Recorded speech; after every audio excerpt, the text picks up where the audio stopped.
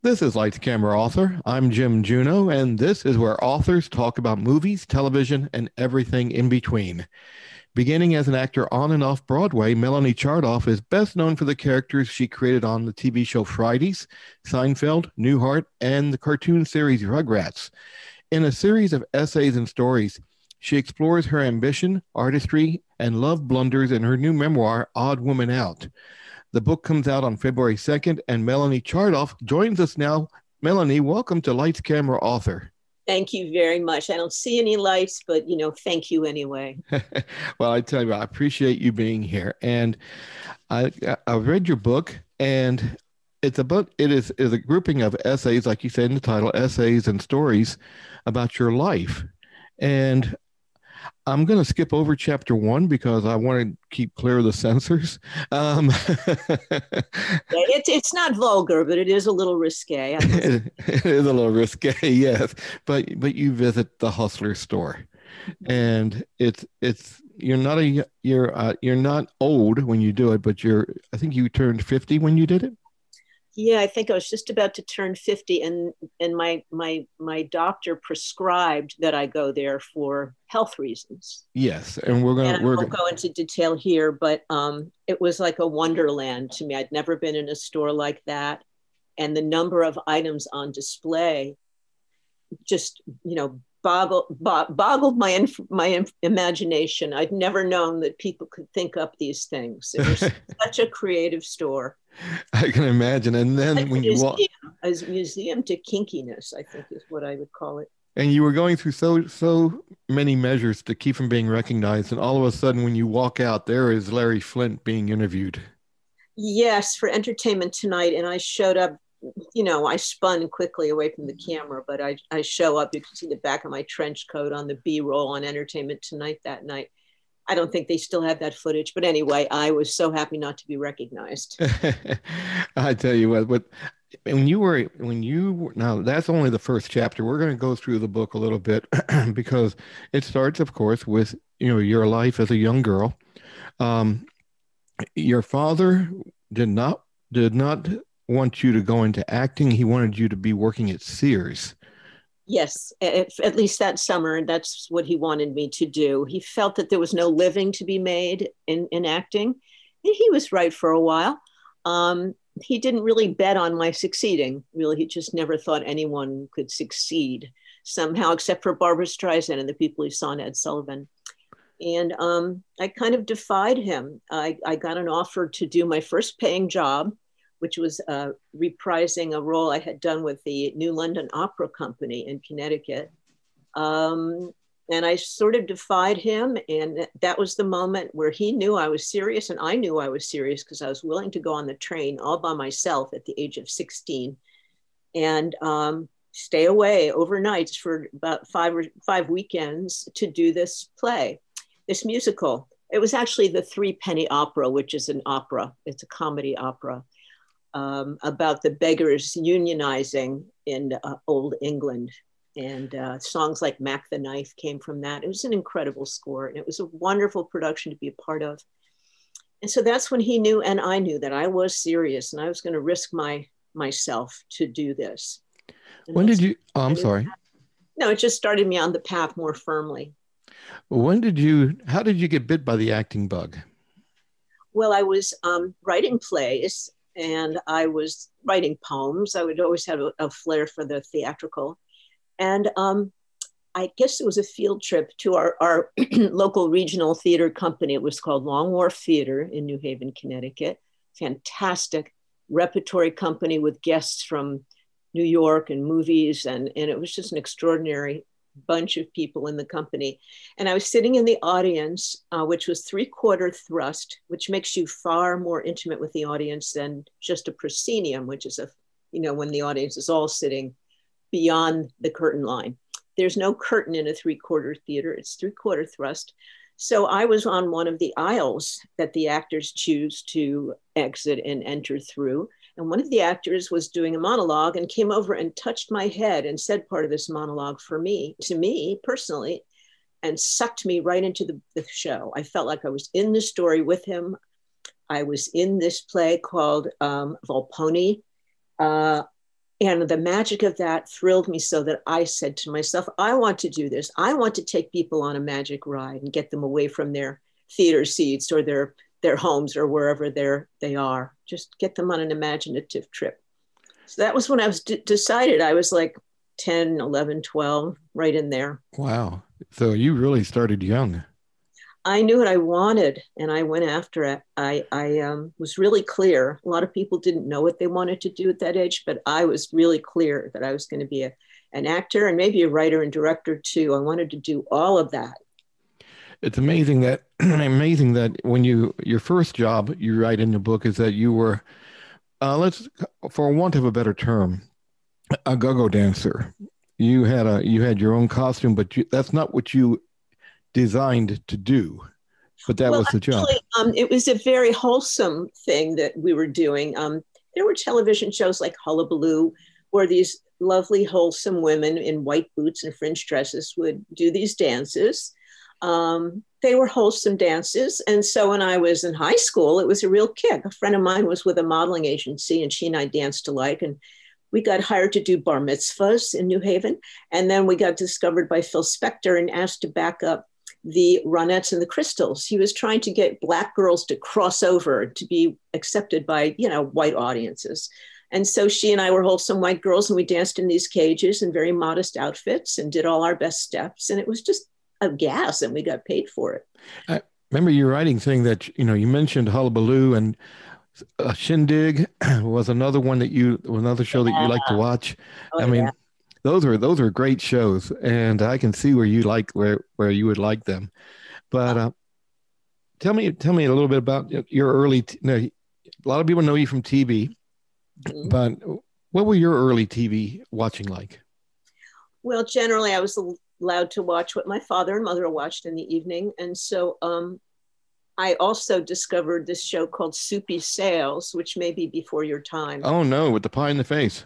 Oh, that was funny. And he was the silliest man I had ever seen. He was my first request when I came out to Los Angeles. My William Morris agents asked me who I wanted to meet. And I said, Soupy Sales. And I got to have lunch with him at the Beverly Hills Hotel. And I remember he went to the men's room. And when he came back, he had tucked his suit jacket into his trousers just to be funny. I mean, he was a terrific clown. So Soupy Sales and Steve Allen, who was like yesteryear's Stephen Colbert. I mean, they Right. looked like they had black hair and eyeglasses, and they were witty and talented. Steve Allen could write. He wrote songs that were made famous and did all kinds of pranks. And he and Steve Colbert were equally silly men. I liked silly men. My father was kind of intimidating. He had a big temper. He had been in the Army for a short time, in the Air Force actually, and he wanted to treat us like we were his platoon. My mother and sister and I were expected to respect him, show respect and deference and almost salute when he came into the room. Wow. But Soupy was loose and loving and silly. And so Soupy Sales, I would say, and Steve Allen, it was a guilty pleasure when I could stay up to watch Steve Allen. When he was on the Tonight Show? Yes, and he was one of the first Tonight Show hosts. I just He loved was the first, yeah. Yeah. And And let me think who else. In terms of women, my mom and I watched a lot of the movies from the recent era, like Carol Lombard was my favorite because she meant Fireball. funny and beautiful and natural all at the same time. So she was my aspirational role model.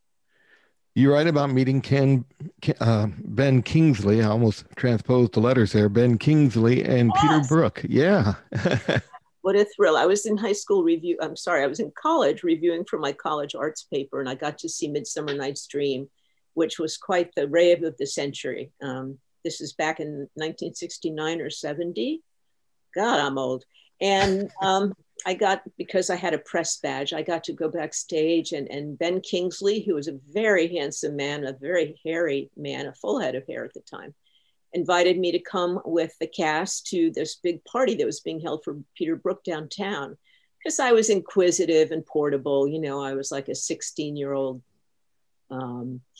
aspiring actor, theater person. I was just caught up in it. So I got to meet Peter, and I had all these things I was going to say, all these witty questions I was going to ask. And then all I could do was just thank him for the incredible production and all he had done. And he really made contact with me in a way no one ever had before. Really looked into my eyes and took me in. It was like he was searching for something, and maybe he did this with everyone. But I just stayed still and allowed myself to be seen in that way. And there was something very transcendental about that moment for me. I write about it in the book. Kind of showed me what intimacy could be like and what respect could look like too. I didn't know you. I didn't. This was one thing I found out from your book, and I found out then from the Internet Movie Database page that you were on All My Children. Yes, I was just a walk on with one line once in a while. I played a waitress in the cafeteria at was it Susan Lucci and Richard Hatch? No, it was Karen Gorney and Richard. What was his name? Richard Hatch. Richard Hatch, yes. I was a waitress at their cafeteria commissary. Oh, okay. But that part led you on to a Broadway play.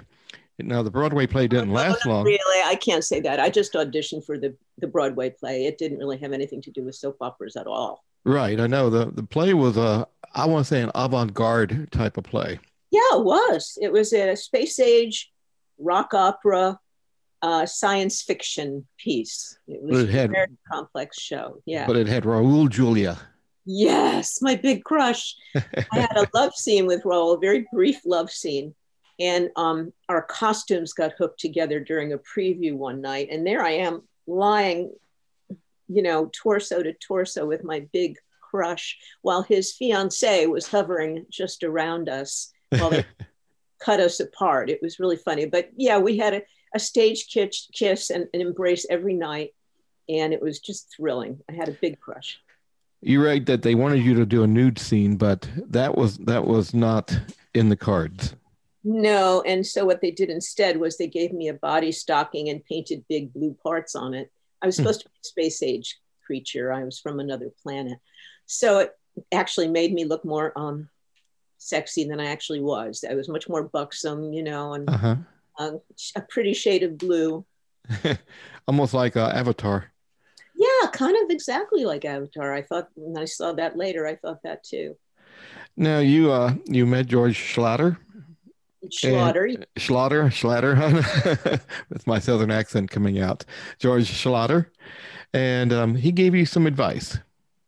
Well, I had been asked by my William Morris agents to put a few of my special material songs that I had written together with some patter and perform at the Improv the night that George Schlatter was scouting for the new Laugh-In. Eventually, Robin Williams, I think, was on that new Laugh-In, but it was going to be like the Goldie Hawn, Judy Carn kind of entity on a new Laugh-In. And while I was on stage, the boyfriend I had at the time, who was a crazy, wonderful Greek comedian, I guess he was really stoned, and he walked up into my act and tried to take over, started, doing one-liners with me. So I made believe I was in a big huff and I stormed off. And then he just stayed on stage until Bud Friedman, the owner of the Improv, pulled him off. It was very embarrassing. And I realized this relationship cannot go on. He's not just funny, he's crazy. So I went to meet with George Schlatter in the bar, and he said, "Oh, you're very talented, a lot of training?" I said, "Yes, ballet, opera, singing, dancing, improvisation, acting." He said, "Well, your talent shows. Is that your boyfriend?" I said, "Yes." He said, "Get rid of him." And that's when I knew that this man who I'd been seeing and laughing was tantamount to love for me. I loved people that I could laugh at, like Soupy Sales. Yeah. And I knew I had to escape from him. So I got an offer to do a test for a pilot, a screen test for a pilot in Los Angeles. And then I got to do Wonder Woman. And so I went to Los Angeles and I never came back. So some months later, I was doing stand-up at the Improv in Los Angeles. And I heard George laughing in the audience. I knew he was out of my apartment at last in New York. And so this is a different George. This is not George Schlatter. No, this is George, the boyfriend. Sorry. Right. Thank you. That's okay. And I knew I could now sublet the apartment out from under George, the boyfriend. And so that's what I had to do. I had to sublet it, put all his furniture in storage, and he stayed put in Los Angeles. They didn't have a word for restraining order back in those days.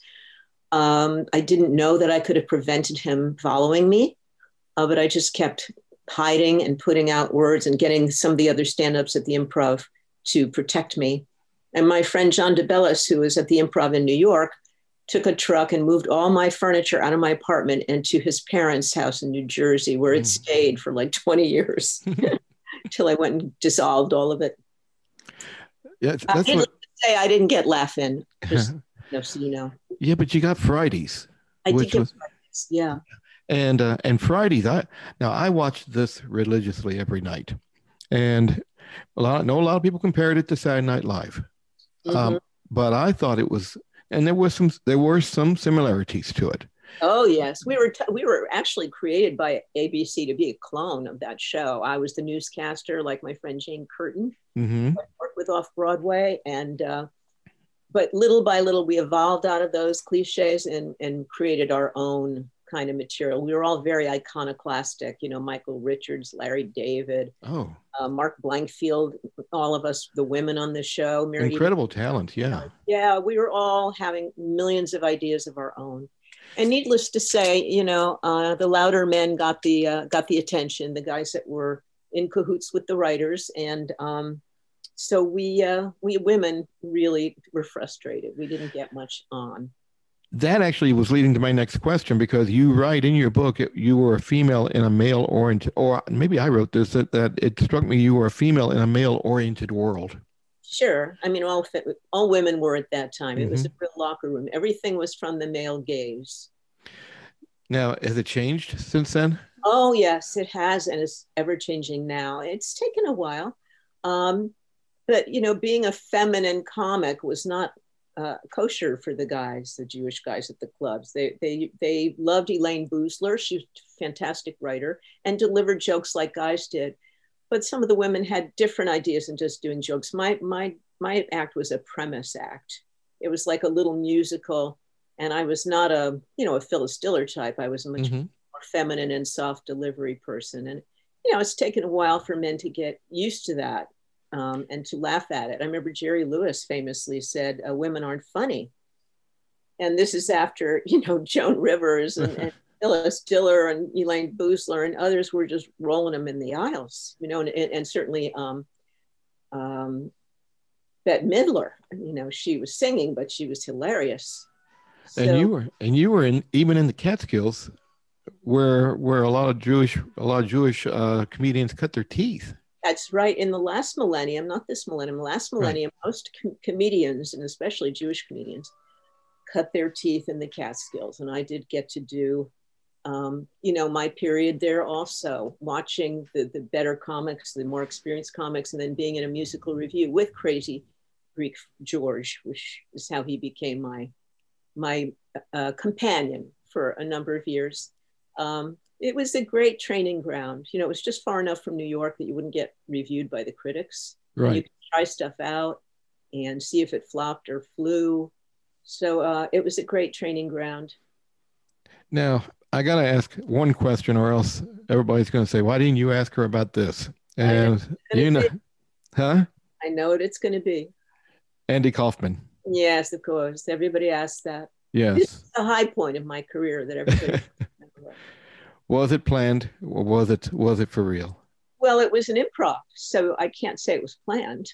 But we were told before the show that Andy would not be completing that sketch. He was going to break out of it, and that we should just stay in character and improvise along with him.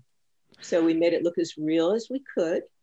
And the crew, which wasn't in on the joke, really thought he was shanghaiing the show, and they were really angry, and they were going to beat the crap out of him during the commercial break.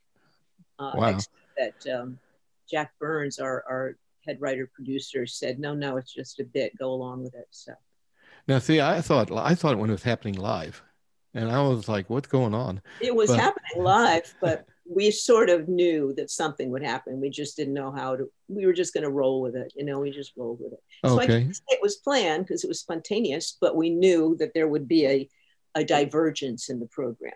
Exactly. Now, I read, and this is the last thing I'm going to ask about Fridays, I promise you. Did Dick Ebersol, who was running SNL at the time, did he come to Fridays and say, because SNL was having, y'all were outdrawing for SNL. Yeah, we were. Did he come and wanted to hire everybody from Fridays? Well, he was much more discreet than that. Okay. He interviewed Larry David in New York and took me to lunch in New York to talk to us about this. Oh, okay. Larry said yes. He wanted to write. He didn't want to be on. He wasn't going to be on the show, by the way. He was just going to write for it. But Dick wanted me on the show, and I really thought about it for a while. But I was so exhausted and tired of being needed 6 days a week. I had no life. I had no friends. I had no recreation. And I wanted to be an actor. I didn't want to just do sketch comedy. I really wanted to be like that actor I met at Long Wharf Theater who just brought me into a whole imaginative world. In sketch and comedy, at least for me, I always have one eye outside it, watching how it's going over, timing it for audience laughter. In drama, you can totally immerse. And I definitely wanted some of that in my career. All right. Now you go to, after Fridays, you go to Theater in Los Angeles. Yeah. And a person sends you, he wants to go out with you. And it was strange to suddenly be in theater after coming off a hit television show, because people had access to you, people who couldn't get at you behind the television screen and now could see you in person. So opening night of this show called March of the Falsettos, which we were doing the West Coast premiere at the Huntington Hartford Theater, which has been renamed many times now, but it was quite a venerable establishment. It was like our only like off-Broadway legit house in Los Angeles, I think at the time. And then the opening night, I got a wrapped up bird cage with a carrier pigeon, a homing pigeon, a Dom Perignon, a wheel of Gouda, and a bag of birdseed. And there was a note that we read after the show that said, I'm a humble farmer. I own a brewery in Texas. I'm an enormous fan. And I'll be honest and tell you that I am looking for a wife. And I have a lot to offer. And I'd be happy to come along on your life too. I'm coming to your matinee in 8 weeks. And if you'll consent to having dinner and meeting me, please put a yes note on the pigeon's ankle and send her back to me. And if it's a no, put a no on the leg and send her back to me. And sincerely, Dudley. So I thought to myself, I'm not going to go out with some guy who's bribing me with livestock, but I like this pigeon. And I so needed a pet. I hadn't had a home life really. And I could pet her. And she had a bouncy little head and very soft feathers. She was practically domesticated. And me and the guys just loved her. We fed her every day. I took her home on the days off, and she, chirped in my apartment. It was just so homey. It was like something authentic amidst the trappings of theatricality and showbiz. So then after 6 weeks, I said to the guys, I got to send this pigeon back with a no note. I'm just not feeling like having dinner with a stranger. So I put a no on her little ankle, opened the window on the 3rd floor of the theater, and tossed her out my dressing room window. And she sort of flew into the air valiantly. She's flapping her wings. Her wings spread made her look so much bigger. It was like, oh, I had no idea who she really was. She's a powerful creature. And then she couldn't get a loft on the wind somehow. She was fighting the wind. Oh, no. And then she just gave up. And she plummeted like a stone, going faster and faster. And she hit a Cadillac in the parking lot and was just like a mass of feathers. And I was screaming out the window, screaming. And people in the parking lot were screaming too. They didn't know what had happened. So after the show that day, I had to call Dudley and say, I'm so sorry. I'm terribly sorry, but she has died. She's dead. And he said, she was my prized pigeon. I said, oh, we all adored her. She was wonderful. He said, well, you didn't exercise her. She's not used to sitting in a cage for 6 weeks. I said, I'm just terribly, terribly sorry. He said, so was it a yes or a no? And I said, it was a yes. I lied because I didn't want to hurt him further. I said, but why don't I treat you to dinner that day between the matinee and the evening? And he said, okay. So he came to pick me up, and he was a ruddy farm gentleman, a lovely kind of gentleman in a 3-piece suit. I knew he wouldn't be attractive because attractive men never really try that hard at courtship. They Hmm. get by on their looks. So I went to dinner with him. I was so down, first of all, about killing Midge, and second of all, about how would I find love at such a in such a strange time. I was hoping like a homing pigeon, I would come home to myself at some point and feel less lonely. So that story. But it's better in the book, isn't it? Midge the pigeon. Yeah, she tried her best, but she just couldn't make it on the. I guess she gained weight, No, and probably I probably did overfeed her. I gave her, flowers and birdseed and nuts and things like that too. well, that's and but that things happen. Well, I don't know if things happen like that. I guess they do, but I never killed anything, uh, deliberately. I tell you, things happen, But you mentioned about getting older, Mm-hmm. and this is a message in your that I took away from your book. And please correct me if I'm wrong. Is that life does not end when you reach a certain age. Yeah, so far. I mean, if you stay alive, there's still an opportunity to learn to love, and that's what I found as I matured. I didn't really know how to learn to love except on stage. I could really fake it, but Hmm. as I matured, I learned to love myself, and then finally someone else too. Took me a while. I was going to say you met your husband. Mhm. Um, let's see, you got married when you were 60. No, I got married. Well, I got menopause, then I got Medicare, then I got married. So I got married toward the Okay. end of my 65th year. Okay, so you were 65 when you got married, but Yeah. But I you was met. like a girlish romantic. I was still, it was like I was 20. I felt so joyful and happy. And I wore a wedding gown that I had been given from a television show in which I got married as Miss Musso on Parker Lewis Can't Lose. And Mhm. then my husband had a heart attack and died at the altar. This is the trick my writers played on me. And then they got me married again, and my husband died on my honeymoon. So the designer, out of pity for me, a single woman at 40, said, would you like to keep the gown? I said, yes, thank you so much. It's beautiful. It's cut to fit me. And I swear to you, I'm going to wear this wedding gown at my own wedding someday. And he said, oh, sure you are, dear. But I kept that wedding gown in a closet with tons of plastic on it. And I would check it every year to make sure it was still white, bright and white. And I promised I would wear that wedding dress to my own wedding. I was like Miss Havisham in Great Expectations. I was just holding this dream alive. And then, 25 years later, I wore it and it was beautiful. I took the shoulder pads out of it, had it hemmed, and nobody yelled cut. And my husband lived through the ceremony. So it was really a wonderful day. Tell me about the proposal because this was a great story. Oh, well, I was getting a little irked because he hadn't proposed after a couple of years. I was feeling really down about myself that no one was willing to make me their wife, to pledge their troth to me forever. And we were visiting mom at her assisted living facility in New Haven, outside New Haven. And mom and I had a little tiff, as moms and daughters are apt to do. She liked him better than she liked me, really, at that time. And I went into the bathroom in our guest suite, and Stan, my husband, ran me, it wasn't my husband then, ran me a bubble bath so I could just soak in it and figure things out and calm down.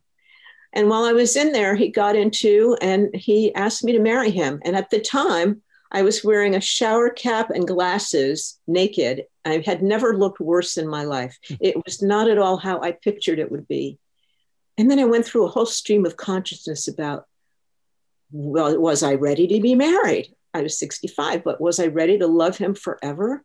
Was I ready to accept his love for me? I have a long passage where I'm just evaluating my readiness. And he said, well. And I said, really? I'll never be perfect. And he said, oh, me neither. And we just had a long talk about what we'd been through, the relationships. He had had a failed marriage. He has two wonderful kids from it, which is the great salvation. And we just really went through a lot before I finally said yes. And then my whole world changed. It's like in one of those movies where the background moves into the foreground. It's just like everything changed dimension because I felt I could really trust this person more than I had ever trusted anybody before. And he looked so much handsomer. He's already handsome, but he looked so much more beautiful loving me, and asking me to marry him that he never looked before. And I realized I had been holding a part of myself back from trusting him because he hadn't married me. For me, for a woman my age, that was the kind of emblem of being really loved, was being a wife to a great guy. Well, that sounds wonderful, Melanie. And I appreciate you taking time to visit with us today. Oh, no problem. It's fun to talk about these things. Yes. Well, I tell you, I appreciate you being on Lights, Camera, Author. Thank you so much, Jim. And thank you for enjoying my book. Every person whose eyes read the book, who is touched by the book to tears or laughter, that's what it's for, really, for me. It's not about making $1 zillion. It's about touching people and sharing my experiences from which many people might learn something, my mistakes anyway. Oh, fantastic. And you can find out more about Melanie Chartoff's new book, Odd Woman Out, at her website, melaniechartoff.com. So until next time, I'm Jim Juno, and this has been Lights, Camera, Author.